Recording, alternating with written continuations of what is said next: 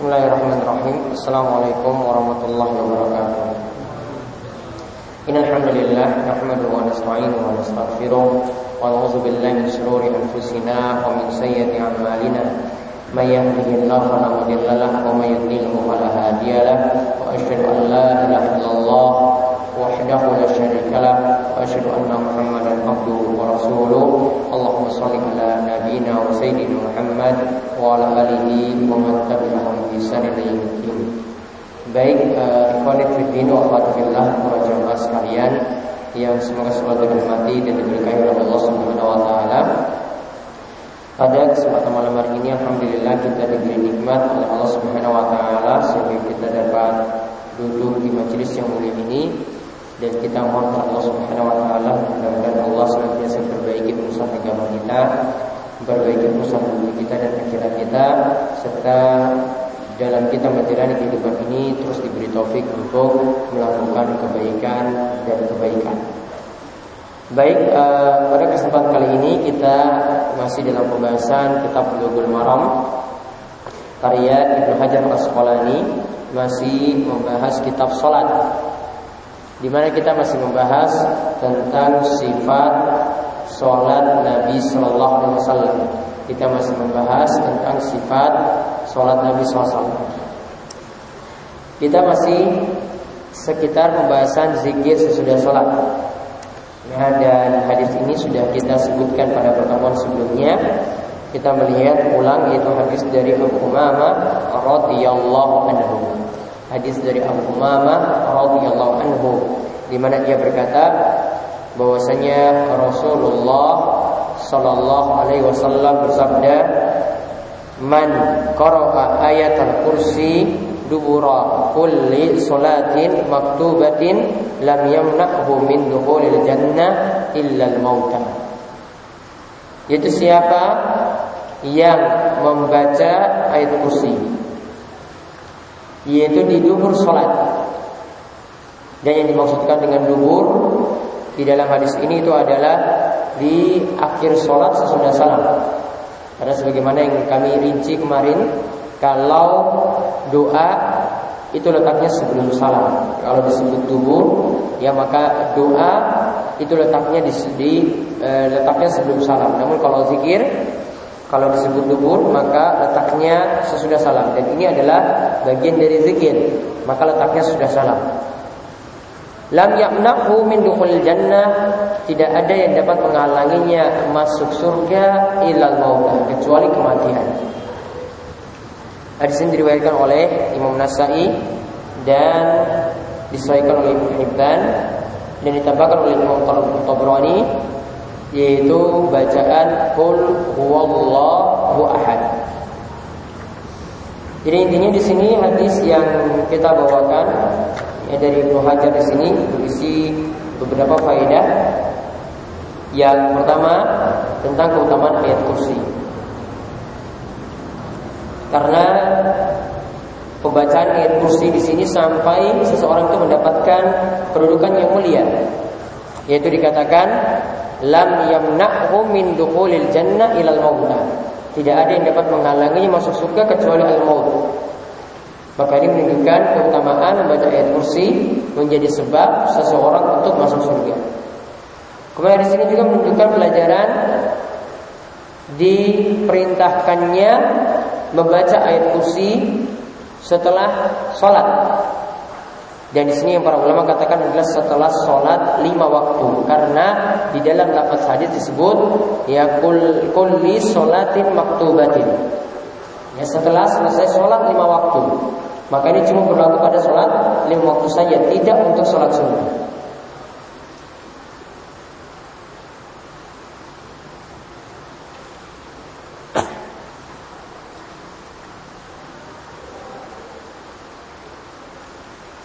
Dan di sini semua bin Sulaiman katakan bacaan ayat kursi itu dibaca setelah zikir tasbih, setelah zikir subhanallah. Karena bacaan subhanallah auqat minha, lebih ditekankan daripada pembacaan ayat kursi tadi menurut beliau. Jadi nanti posisinya membaca ayat kursi ini setelah kita baca zikir subhanallah Alhamdulillah, Allahu Akbar, baru setelah itu membaca ayat kursi. Kemudian faedah yang lainnya lagi dalam hadis ini berarti ditetapkan adanya surga. Bahkan surga saat ini itu sudah ada. Ya, bahkan surga itu saat ini sudah ada. Kemudian yang keempat,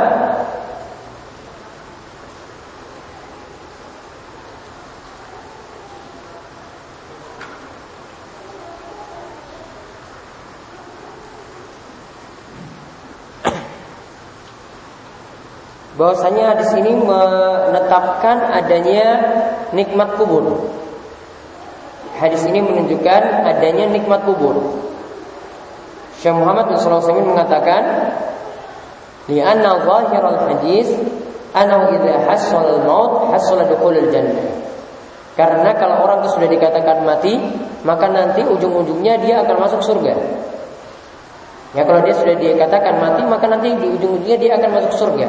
Maka di sini menunjukkan setelah kematian itu ada nikmat kubur, maka menunjukkan ya adanya nikmat kubur berdasarkan hadis ini. Kemudian faedah yang lainnya lagi, hadis ini menunjukkan adanya kematian, dan ini tidak perlu ditanyakan lagi adanya atau tidaknya. Kemudian yang terakhir tentang keutamaan membaca Al-Ikhlas dan juga ayat kursi di situ.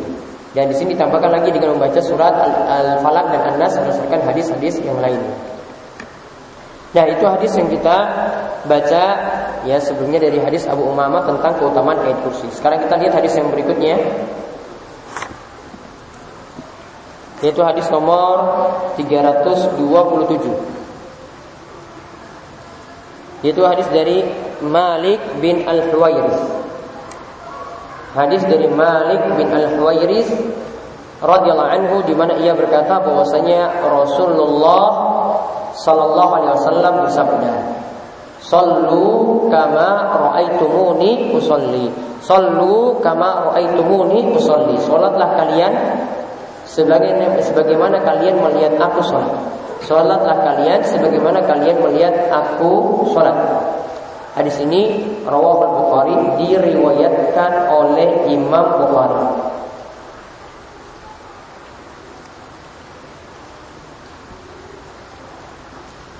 Kata sallu di dalam hadis ini adalah kata perintah yang Nabi sallallahu alaihi wasallam itu tujukan kepada salah seorang sahabat. Namun walaupun ini ditujukan pada salah seorang sahabat, namun berlaku juga untuk umatnya seluruhnya, untuk pengikut Nabi SAW seluruhnya. Kemudian kama ra'aitumuni, kaf di situ adalah huruf jar,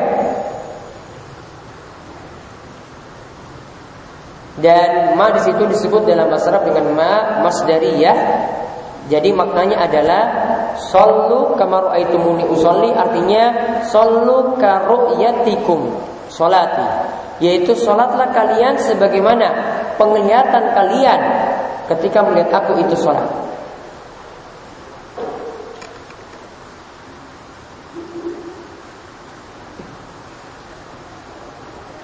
Jadi artinya adalah karu'yatikum sholati, yaitu sebagaimana penglihatan kalian ketika melihat aku itu sholat.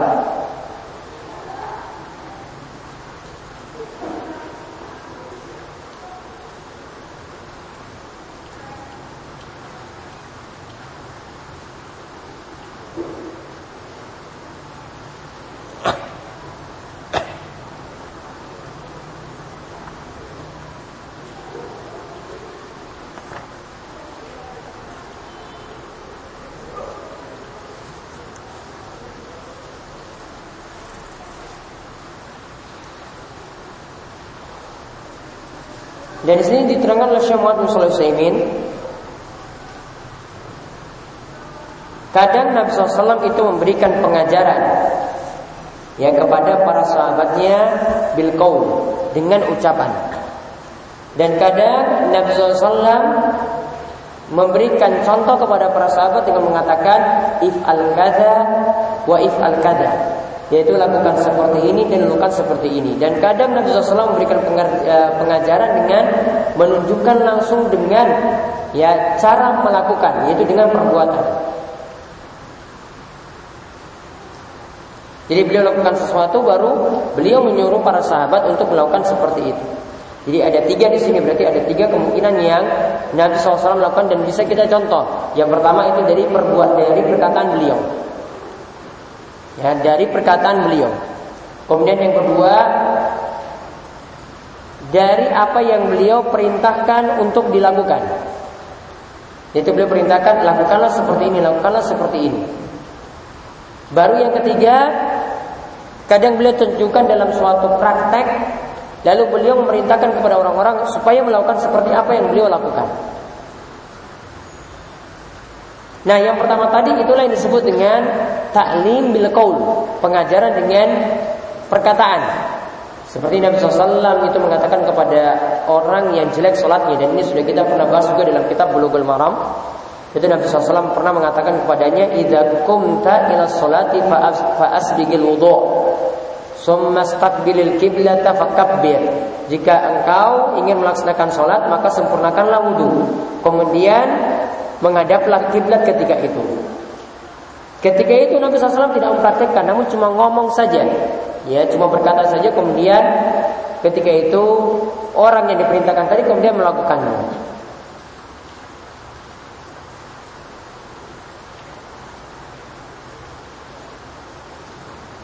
Kemudian yang kedua tadi bentuknya adalah lakukanlah seperti ini dan seperti itu. Nah, inilah yang Nabi SAW katakan seperti dalam hadis ini, "Shallu kama ra'aitumuni usolli." Salatlah kalian sebagaimana kalian melihat aku salat.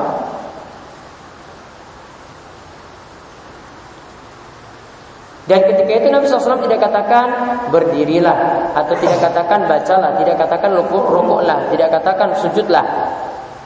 Namun beliau katakan untuk semua gerakan dalam salat contohilah Nabi SAW. Contohilah beliau. Untuk semua gerakan dalam sholat, baik itu ucapan maupun itu perbuatan, hendaklah mencontoh Nabi SAW ketika itu.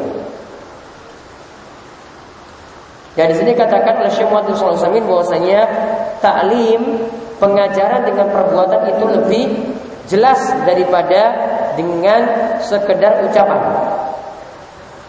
Jadi di sini juga bisa kita ambil pelajaran ketika ingin mengajarkan orang lain. Ketika kita mengajarkan dengan praktek langsung itu lebih utama, bahkan lebih jelas daripada cuma dengan sekedar ucapan.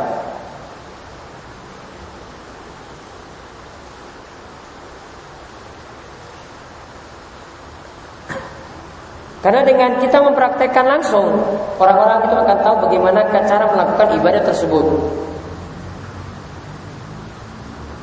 Bagaimana dia lakukan mulai dari awal, bagaimana dia lakukan di tengah-tengah, bagaimana dia dilakukan di akhir, bagaimana yang nanti dilakukan setelah itu. Kalau dari praktek langsung maka itu bisa diketahui. Maka di antara para sahabat ada yang mengajarkan wudu kepada para sahabat yang lainnya seperti Utsman bin Affan. Kita pernah melihat juga hadisnya dalam kitab Bulughul Maram, yaitu diajarkan dalam bentuk praktek secara langsung. Jadi yang Nabi SAW katakan di sini, "Shallu kama ra'aitumuni usolli," yaitu lakukanlah sholat sebagaimana kalian melihat aku sholat. Artinya Nabi perintahkan kalian melakukan ini dan itu berdasarkan apa yang beliau lakukan, baik dari sisi perkataan, dari sisi perbuatan, bahkan pun dari sisi waktunya.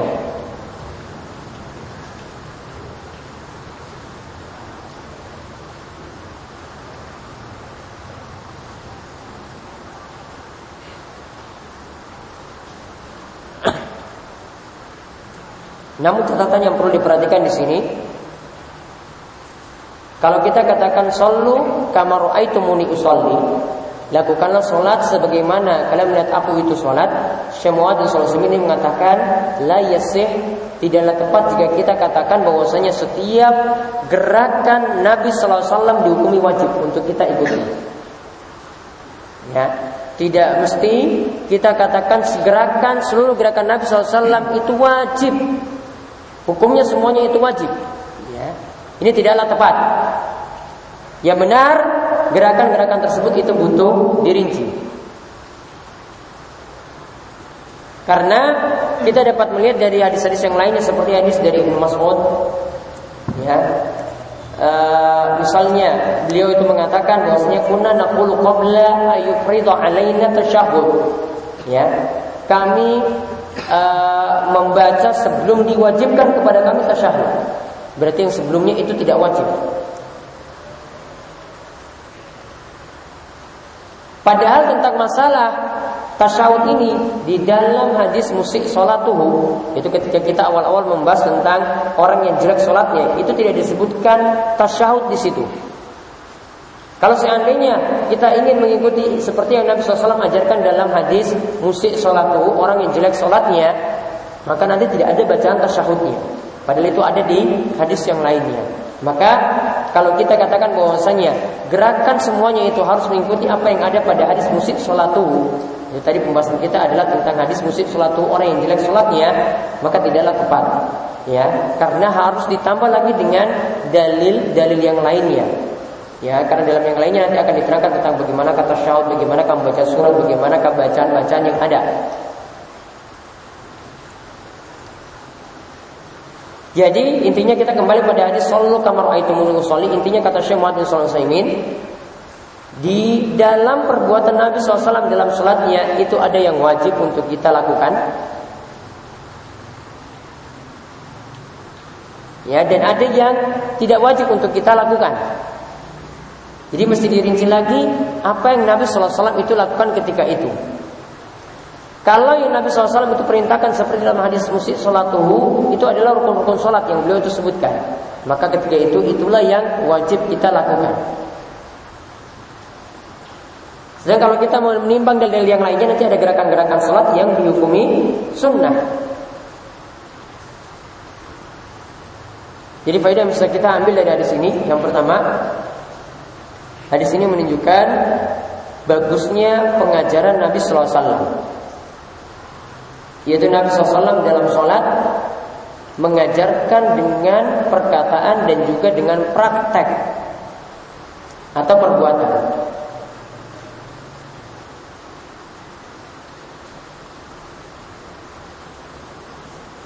Kemudian faedah yang kedua, hadis ini menunjukkan hendaklah kita mencontoh Nabi SAW dalam perbuatan.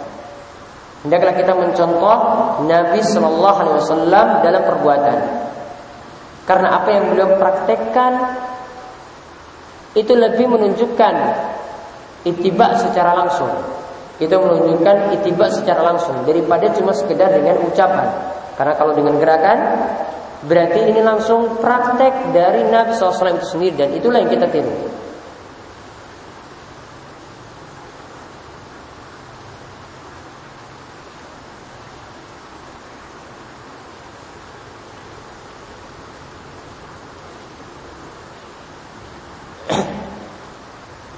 Kemudian yang faedah yang ketiga di sini menunjukkan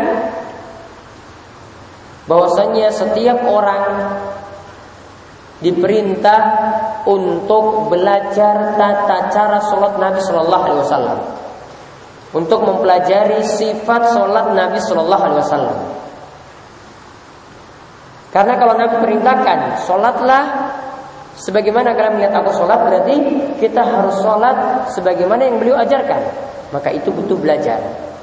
Berarti di sini sekaligus menunjukkan bahwasanya setiap orang itu butuh belajar bagaimana cara Nabi SAW itu sholat. Kemudian di sini juga menunjukkan faedah yang lainnya, bahwasanya hukum asal untuk perbuatan Nabi Sallallahu Alaihi Wasallam itu adalah ibadah.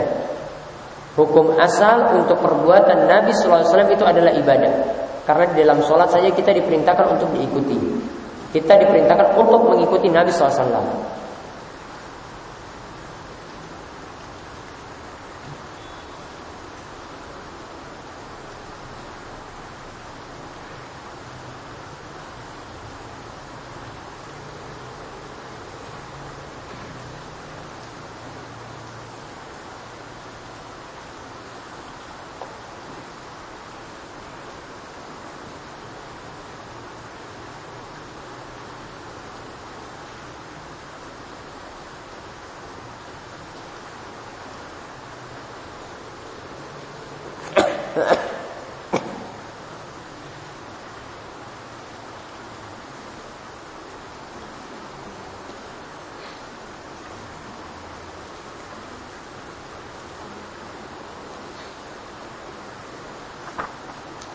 Kemudian kita lihat hadis yang selanjutnya. Itu tadi hadis singkat dari Malik bin Al-Huwairis. Sekarang kita lihat tentang sholat, dua hadis yang membicarakan tentang sholat orang sakit. Yaitu hadis dari Imran bin Husain radhiyallahu anhu, di mana ia berkata bahwasanya qala liyan Nabi sallallahu alaihi wasallam, Nabi sallallahu alaihi wasallam itu pernah mengatakan kepadaku, shalli qa'iman, fa illam tastati fa qa'idan, fa illam tastati fa 'ala jambin, wa illa fa awmi. Rawahu al-Bukhari. Kata Nabi SAW, yaitu Nabi SAW pernah mengatakan kepada Imran bin Husain radhiyallahu anhu, sholatlah dalam keadaan berdiri. Jika kalian tidak mampu, jika engkau tidak mampu sambil berdiri, maka sholatlah dalam keadaan duduk. Jika kalian tidak mampu dalam keadaan duduk, maka sambillah menyamping. Jika tidak, maka dengan memberikan isyarat.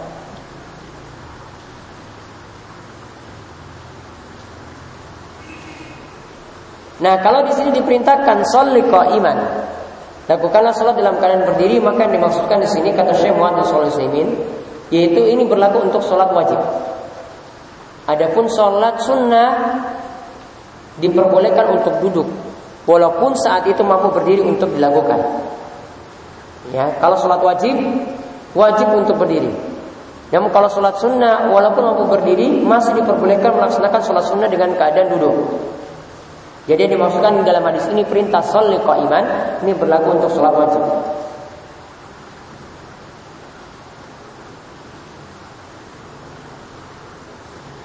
Dan ketika tidak mampu berdiri, maka sholatnya dalam keadaan duduk. Dan di sini dikaitkan dengan istita'ah. Ya, ini ingat kita ini masih bahas tentang masalah sholat wajib. Berarti kalau orang itu tidak punya istita'ah, tidak punya kemampuan sholat sambil berdiri, maka hendaklah dia sholat dalam keadaan duduk.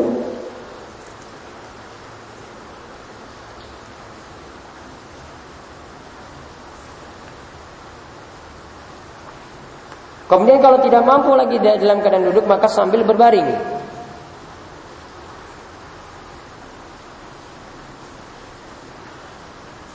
Dan ini juga dilakukan ketika tidak dalam keadaan mampu.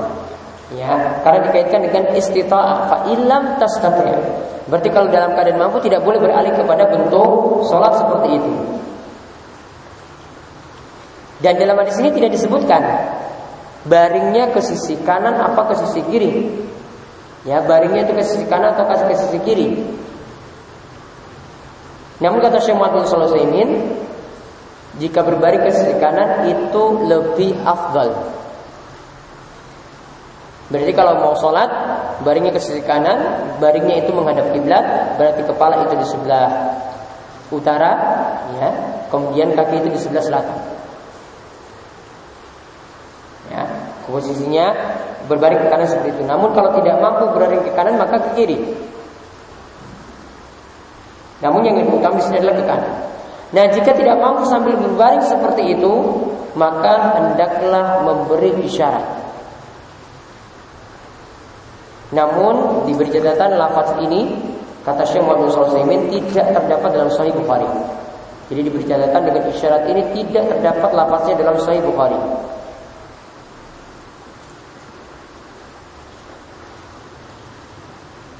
Dari sisi maknanya pun juga tidak tepat, karena kalau dengan isyarat bisa jadi juga kita lakukan ketika duduk, yaitu untuk memberi isyarat kapan kita itu ruku, kapan kita itu sujud.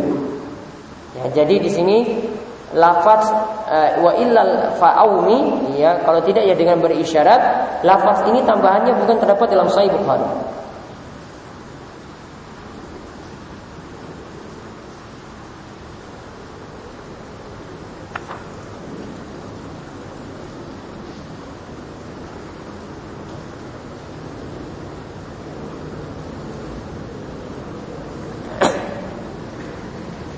Maka dari sini semua Shalih Al-Utsaimin mengatakan bahwasanya jika orang itu sakit kemudian dia tidak mampu sholat dalam keadaan berbaring, maka hendaklah dia sholat dalam keadaan terlentang.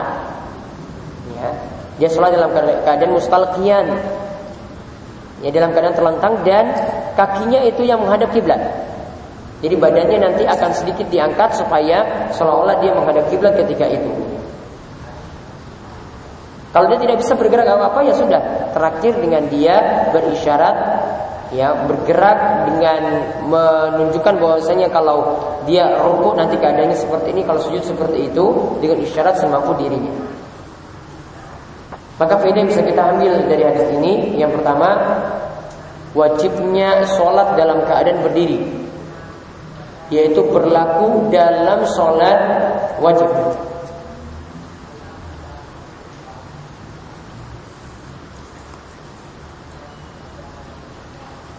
Kenapa berlaku pada sholat wajib? Tadi sudah disebutkan, karena kalau untuk sholat sunnah boleh dilakukan dalam keadaan duduk walaupun mampu berdiri. Namun Nabi katakan, sholatul qaid ala nisfi min sholatul qaid. Namun sholat yang dalam keadaan duduk itu separuh dari sholat yang dalam keadaan berdiri. Kemudian di sini juga mengandung faedah yang kedua,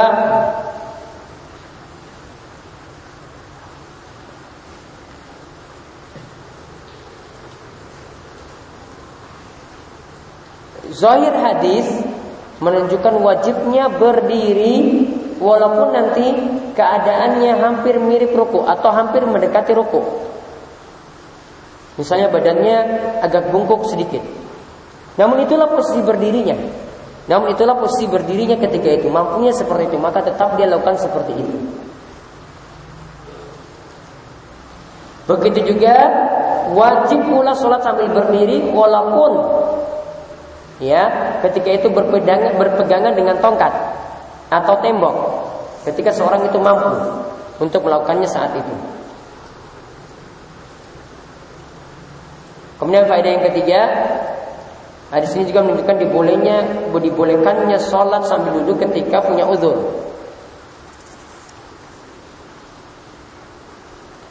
Nah, cara duduknya bagaimana? Di sini tidak diterangkan. Ya, cara duduknya di sini tidak diterangkan.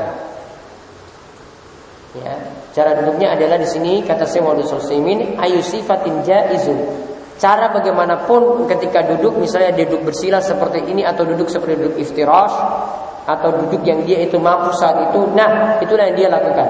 Karena di sini tidak dipersyaratkan cara duduknya dengan duduk tertentu.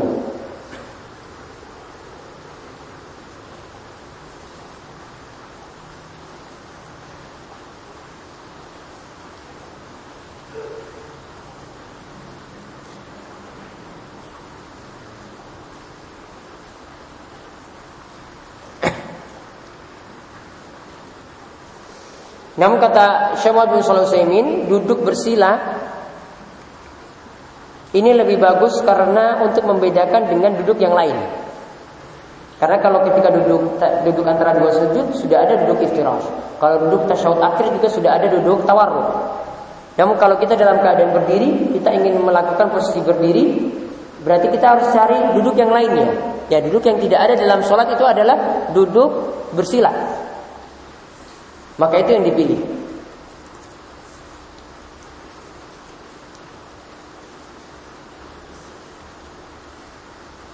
Kemudian faedah yang lainnya lagi, ketika tidak mampu berdiri, maka sholat dalam keadaan berbaring, baik ke sisi kanan ataupun sisi kiri.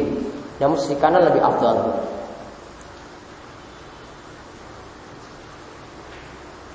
Adapun kalau dia sholat sambil berbaring, bagaimanakah posisi ruku atau sujudnya, maka dia bisa memberi isyarat. Ya, misalnya ketika ruku, ya, kalau posisi berbaring, ya mungkin kepalanya agak ditundukkan sedikit. Ya, kalau posisi sujud dia pakai yang lebih tunduk lagi. Ya, pokoknya dia beri isyarat membedakan antara berdiri, membedakan antara ruku dan sujud.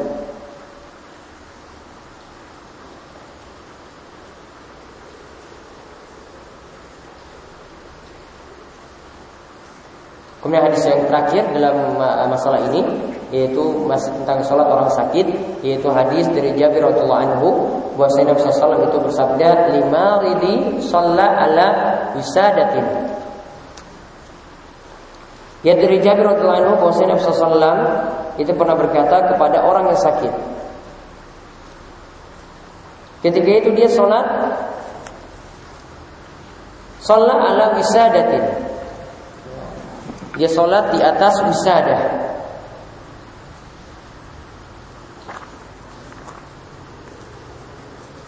Kalau diterjemahkan wisadah itu artinya apa?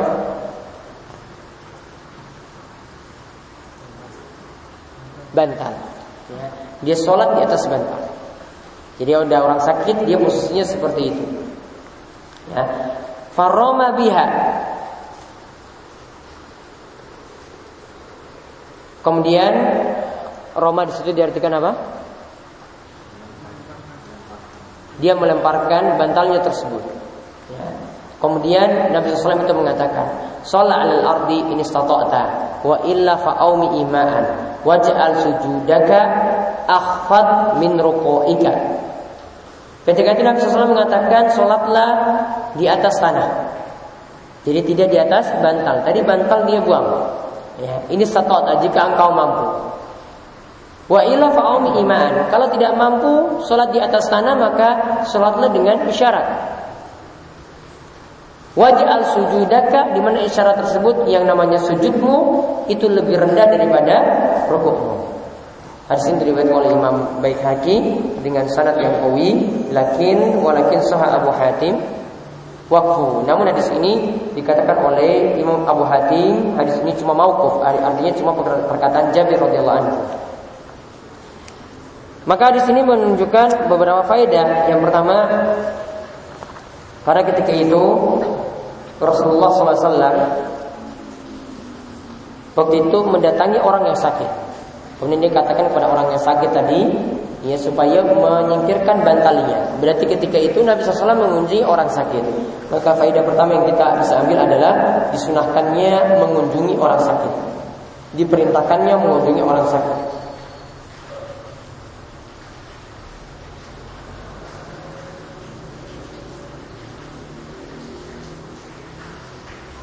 Misalnya saja Nabi SAW mengetahuinya ini karena orang ini tidak datang ke masjid dan ditanya bahwasanya orang itu sakit, maka Nabi SAW mengunjunginya. Kemudian faedah yang kedua, lihat Nabi SAW datang kepada orang tersebut, yang Nabi SAW perhatikan adalah tentang masalah sholatnya.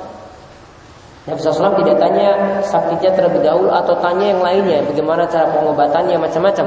Namun Nabi SAW perhatikan dulu sholatnya. Maka di sini Syekh Muhammad Al-Shalimi mengatakan, sepantasnya orang yang mengunjungi orang sakit memperhatikan urusan agama orang tersebut.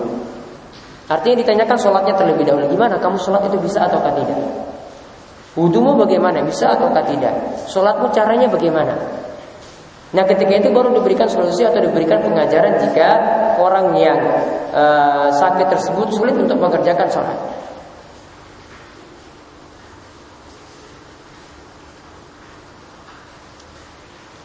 Nah ketika itu juga, ini faedah yang lainnya lagi, karena Nabi SAW itu di sini dikatakan sampai bantalnya itu dilempar. Maka di sini menunjukkan bolehnya mengingkari kemungkaran dengan tangan jika punya kemampuan atau jika punya kuasa.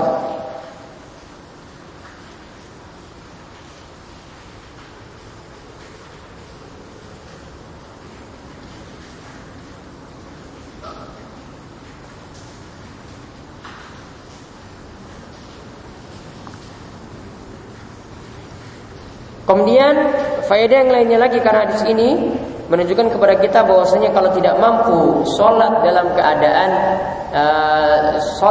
keadaan berdiri, ya, tadi disebutkan dalam hadis ini kalau tidak mampu sholat itu dalam keadaan sholat tidak mampu di lantai, maka dia boleh sholat tetap di tempat tidurnya namun dengan isyarat. Maka ini menunjukkan bahwasanya faedah bisa kita ambil sepantasnya, ya, setiap orang itu tidak menyusahkan orang lain dalam beragama. Artinya ketika orang lain itu tidak mampu sholat di lantai misalnya, maka dia perintahkan supaya dia tetap di tempat tidurnya sholat dalam keadaan seperti itu, tidak dipaksa untuk sholat terus di lantai. Jadi Islam mengajarkan lemah lembut kepada orang lain seperti itu, atau mengajarkan kemudahan pada orang lain seperti itu.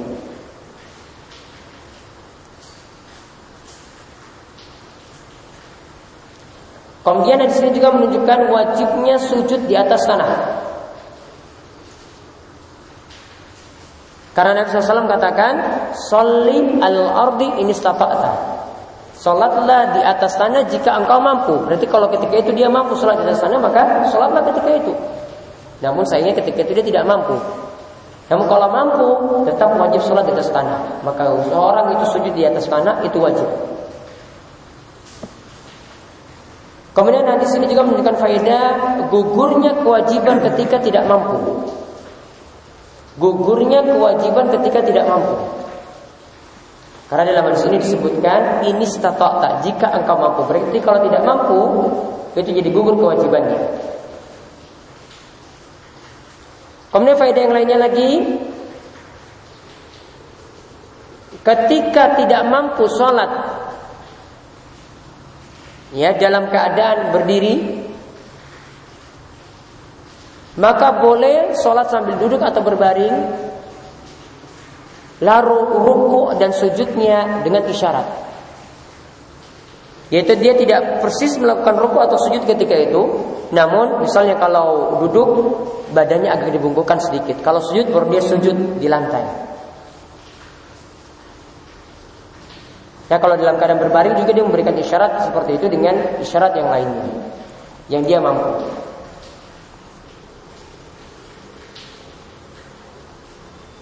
Kemudian faedah yang lainnya lagi bahwasanya jika sesuatu yang wajib diberikan ganti,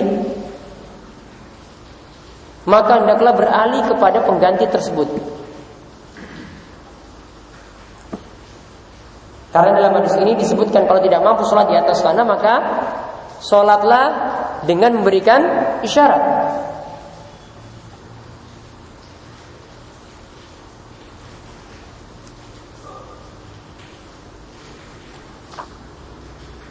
Nah, dan itulah yang bisa kita gali dari hadis-hadis yang ada tadi. Jadi sifat sholat Nabi SAW sudah rampung kita bahas saat ini.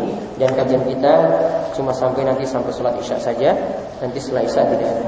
Nanti insya Allah pertemuan minggu depan baru kita bahas ya tentang masalah sujud sahwi dan macam-macamnya. Ya, jadi sifat sholat Nabi SAW sudah selesai berdasarkan pembahasan sampai sholat orang sakit tadi. Ya, sebelum kami tutup, monggo jika ada pertanyaan sebelum sholat. Ya.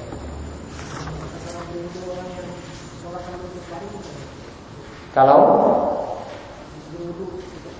berwudu, kalau mau berwudu ya tetap berwudu. Ambil air, bawa ke tempat tidurnya atau tempat duduknya, kemudian suruh dia berwudu di situ. Kalau mau berwudu tetap berwudu, tidak boleh berganti kepada air. Ya, karena beralih kepada air itu beralih kepada tayamum itu juga punya dua sebab, yaitu karena tidak adanya air atau tidak mampu menggunakan air.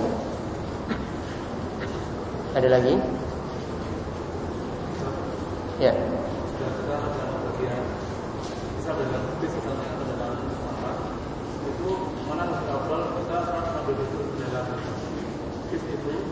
Salat apa ini? Salat wajib. Ya. Dalam keadaan safar. Ya. Kalau sampai tujuan itu masih ada waktu sholat isya, maka jamaklah sholat maghrib ke sholat isya.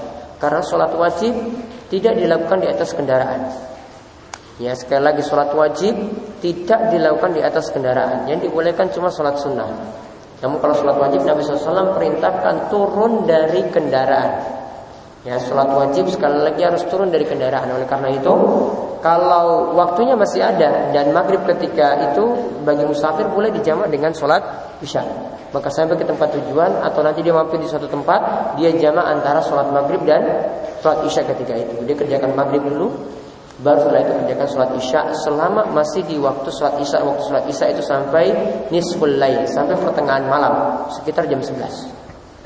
Jadi kalau masih sempat sampai tempat tujuan, masih ada waktu, maka dilakukan di waktu isya sholat maghribnya. Namun kalau tidak ada waktu, terpaksa dilakukan di atas kendaraan. Kalau kendaraannya tidak berhenti, terpaksa dilakukan di atas kendaraan. Caranya bagaimana? Ya tetap berwudu kalau mampu berwudu ketika itu.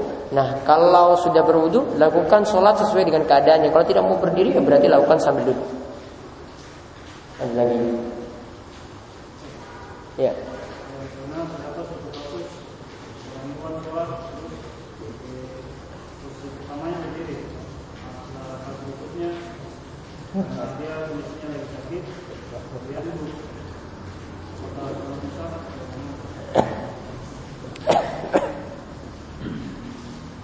Rakaat pertama dia kerjakan sholat sambil berdiri. Kalau pada rakaat kedua karena tidak mampu lagi kemudian sambil duduk. Maka rakaat pertama diterima, kemudian rakaat kedua juga diterima karena saat itu dia ketidakmampuannya datang ketika itu. Ya, maka dibolehkan dia melanjutkan sholatnya dalam keadaan duduk. Karena sebagaimana posisi ketika Nabi SAW itu ingin menggantikan Abu Bakar. Ketika itu Abu Bakar sholat sambil berdiri. Ya, kemudian ketika Nabi SAW itu datang sholat sambil ingin melaksanakan sholat itu sambil duduk. Maka yang terjadi ketika itu para sahabat semuanya itu ingin melaksanakan sambil duduk juga mengikuti Nabi SAW. Mereka ingin melaksanakan juga sambil duduk. Namun Nabi SAW katakan itu keliru. Ya, tetap kalau Nabi melakukannya dari tengah-tengah sholat sambil duduk, maka kalian tetap berdiri. Ya, maka di situ ada perubahan posisi. Perubahan posisi ketika itu ada yang pertama sholat berdiri, kemudian yang kedua itu sholat duduk. Artinya di sini yang tadi itu dalam keadaan mampu, kalau ini dalam keadaan tidak mampu. Kalau tidak mampu seperti itu maka gugur kewajibannya untuk berdiri sebagaimana keterangan tadi. Ada lagi? Ya. Isyaratnya itu isyaratnya tidak ada ketentuan seperti apa? Untuk dengan isyarat tadi. Isyarat tidak ada ketentuan, sesuai kemampuan. Misalnya, kalau kita berbaring, ya, kita ingin cuma bisa terlentang saja, tidak bisa berbaring ke kanan ke kiri. Ini dalam keadaan kecelakaan parah. Bagaimanakah kita melakukan gerakan berdiri ketika itu? Mungkin cuma terlentang saja. Terus kalau mau rukuk gimana? Kalau kepalanya bisa diangkat sedikit, ya berarti diangkat sedikit. Kalau sujudnya gimana? Ya sujudnya diangkat lagi sedikit lagi. Isyaratnya di situ. Tergantung kemampuan. Kalau dia tidak bisa bergerak apa-apa ya sudah. Dia pakai perasaan saja kapan dia posisi berdiri, kapan itu rukuk, kapan itu sujud. Sesuai kemampuan. Maka Islam tidak mengatur. Nabi SAW tadi tidak mengaturnya. Gimana? Kok tidak mengatur? Ya terserah sesuai dengan kemampuan masing-masing. Jadi kita tidak bisa atur bagaimana bentuk isyaratnya. Ya, sebagaimana misalnya dalam masalah mandi, ya dalam masalah mandi, ya Allah Subhanahu Wa Taala katakan dalam surat Al-Maidah itu cuma dikatakan wa in kuntum junuban fatahharu. Jika kalian itu dalam keadaan junub maka bersucilah ketika itu. Nah sekarang tata cara mandinya bagaimana? Ya tata cara mandinya bagaimana? Nah di situ para ulama katakan ya pokoknya yang ada adalah mengguyur seluruh badan itu dengan air. Nah sekarang masalahnya apakah ketika itu kita ada tata cara tertentu urutannya itu ada ataukah tidak? Nah para ulama katakan tidak ada urutan wajibnya tidak ada. Namun kalau mau melihat dari praktek Nabi SAW ya dari atas dulu. Namun kalau dikatakan wajib tidak karena tidak diatur dalam ayat. Maka kalau tidak diatur juga dalam hadis tadi isyarat tidak diatur. Duduk juga tadi kenapa? Bebas. Ya karena ada orang yang ketika itu tidak bisa dipaksa duduk seperti duduk antara dua sujud. Ya atau tidak bisa dipaksa untuk duduk seperti kita duduk bersila seperti ini. Yang maka disesuaikan dengan kemampuan masing-masing. Maka Islam tidak memberikan aturan, maka kita berarti diberikan kebebasan ketika itu untuk melakukannya. Seperti itu. Ada lagi? Ya.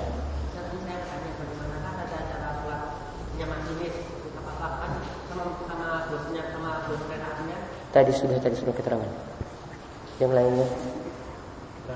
Ya. Seorang ketika sholat dan jamaah, terus datang ke suatu masjid lain menemui jamaah sholat dan jamaah lagi. Apa dia sudah melakukan sholat jamaah apa sholat jamaah? Sholat jamaah tapi jamaah. Terus dia mendatangi masjid lain, terus menemukan jamaah sedang sholat yang sudah berjamaah tadi. Dia ikut sholat pada yang jamaah yang tadi yang pertama dia sholat jamaah apa sholat jamak? Sholat jamaah tapi jamak. Sholat jamaah tapi jamak ya. Duhur sama asar atau maghrib sama isya. Nah terus setelah itu misalnya dia sudah jamak isya di waktu maghrib, datang lagi di waktu isya orang lain sedang sholat isya. Ini jamaah yang sedang dia mengikuti sholat jamaah yang isya pada masih sholat isya. Boleh dia mengikutinya, baginya hukumnya sunnah, tidak wajib. Ya, karena wajibnya sudah dengan jamaah tadi. Jamaah tadi tidak jadi batal, ya, jika memang dia punya sebab untuk melakukannya. Misalnya karena safar tadi, atau mungkin karena hujan. Ya, dia menjamaahnya itu karena ada sebab. Maka tidak ada yang membatalkan jamaahnya tersebut jika dia dapati waktu sholat di waktu yang berikutnya. Ya, jadi tetap sholat yang pertama tadi yang dia lakukan dengan jamaah secara berjamaah tetap sah ketika itu. Nah, ini demikian yang bisa kami sampaikan pada pertemuan kali ini, mudah-mudahan bermanfaat. Subhanakallahumma bihamdika asyhadu an la ilaha illa anta astaghfiruka wa atubu ilaik. Assalamualaikum warahmatullahi wabarakatuh.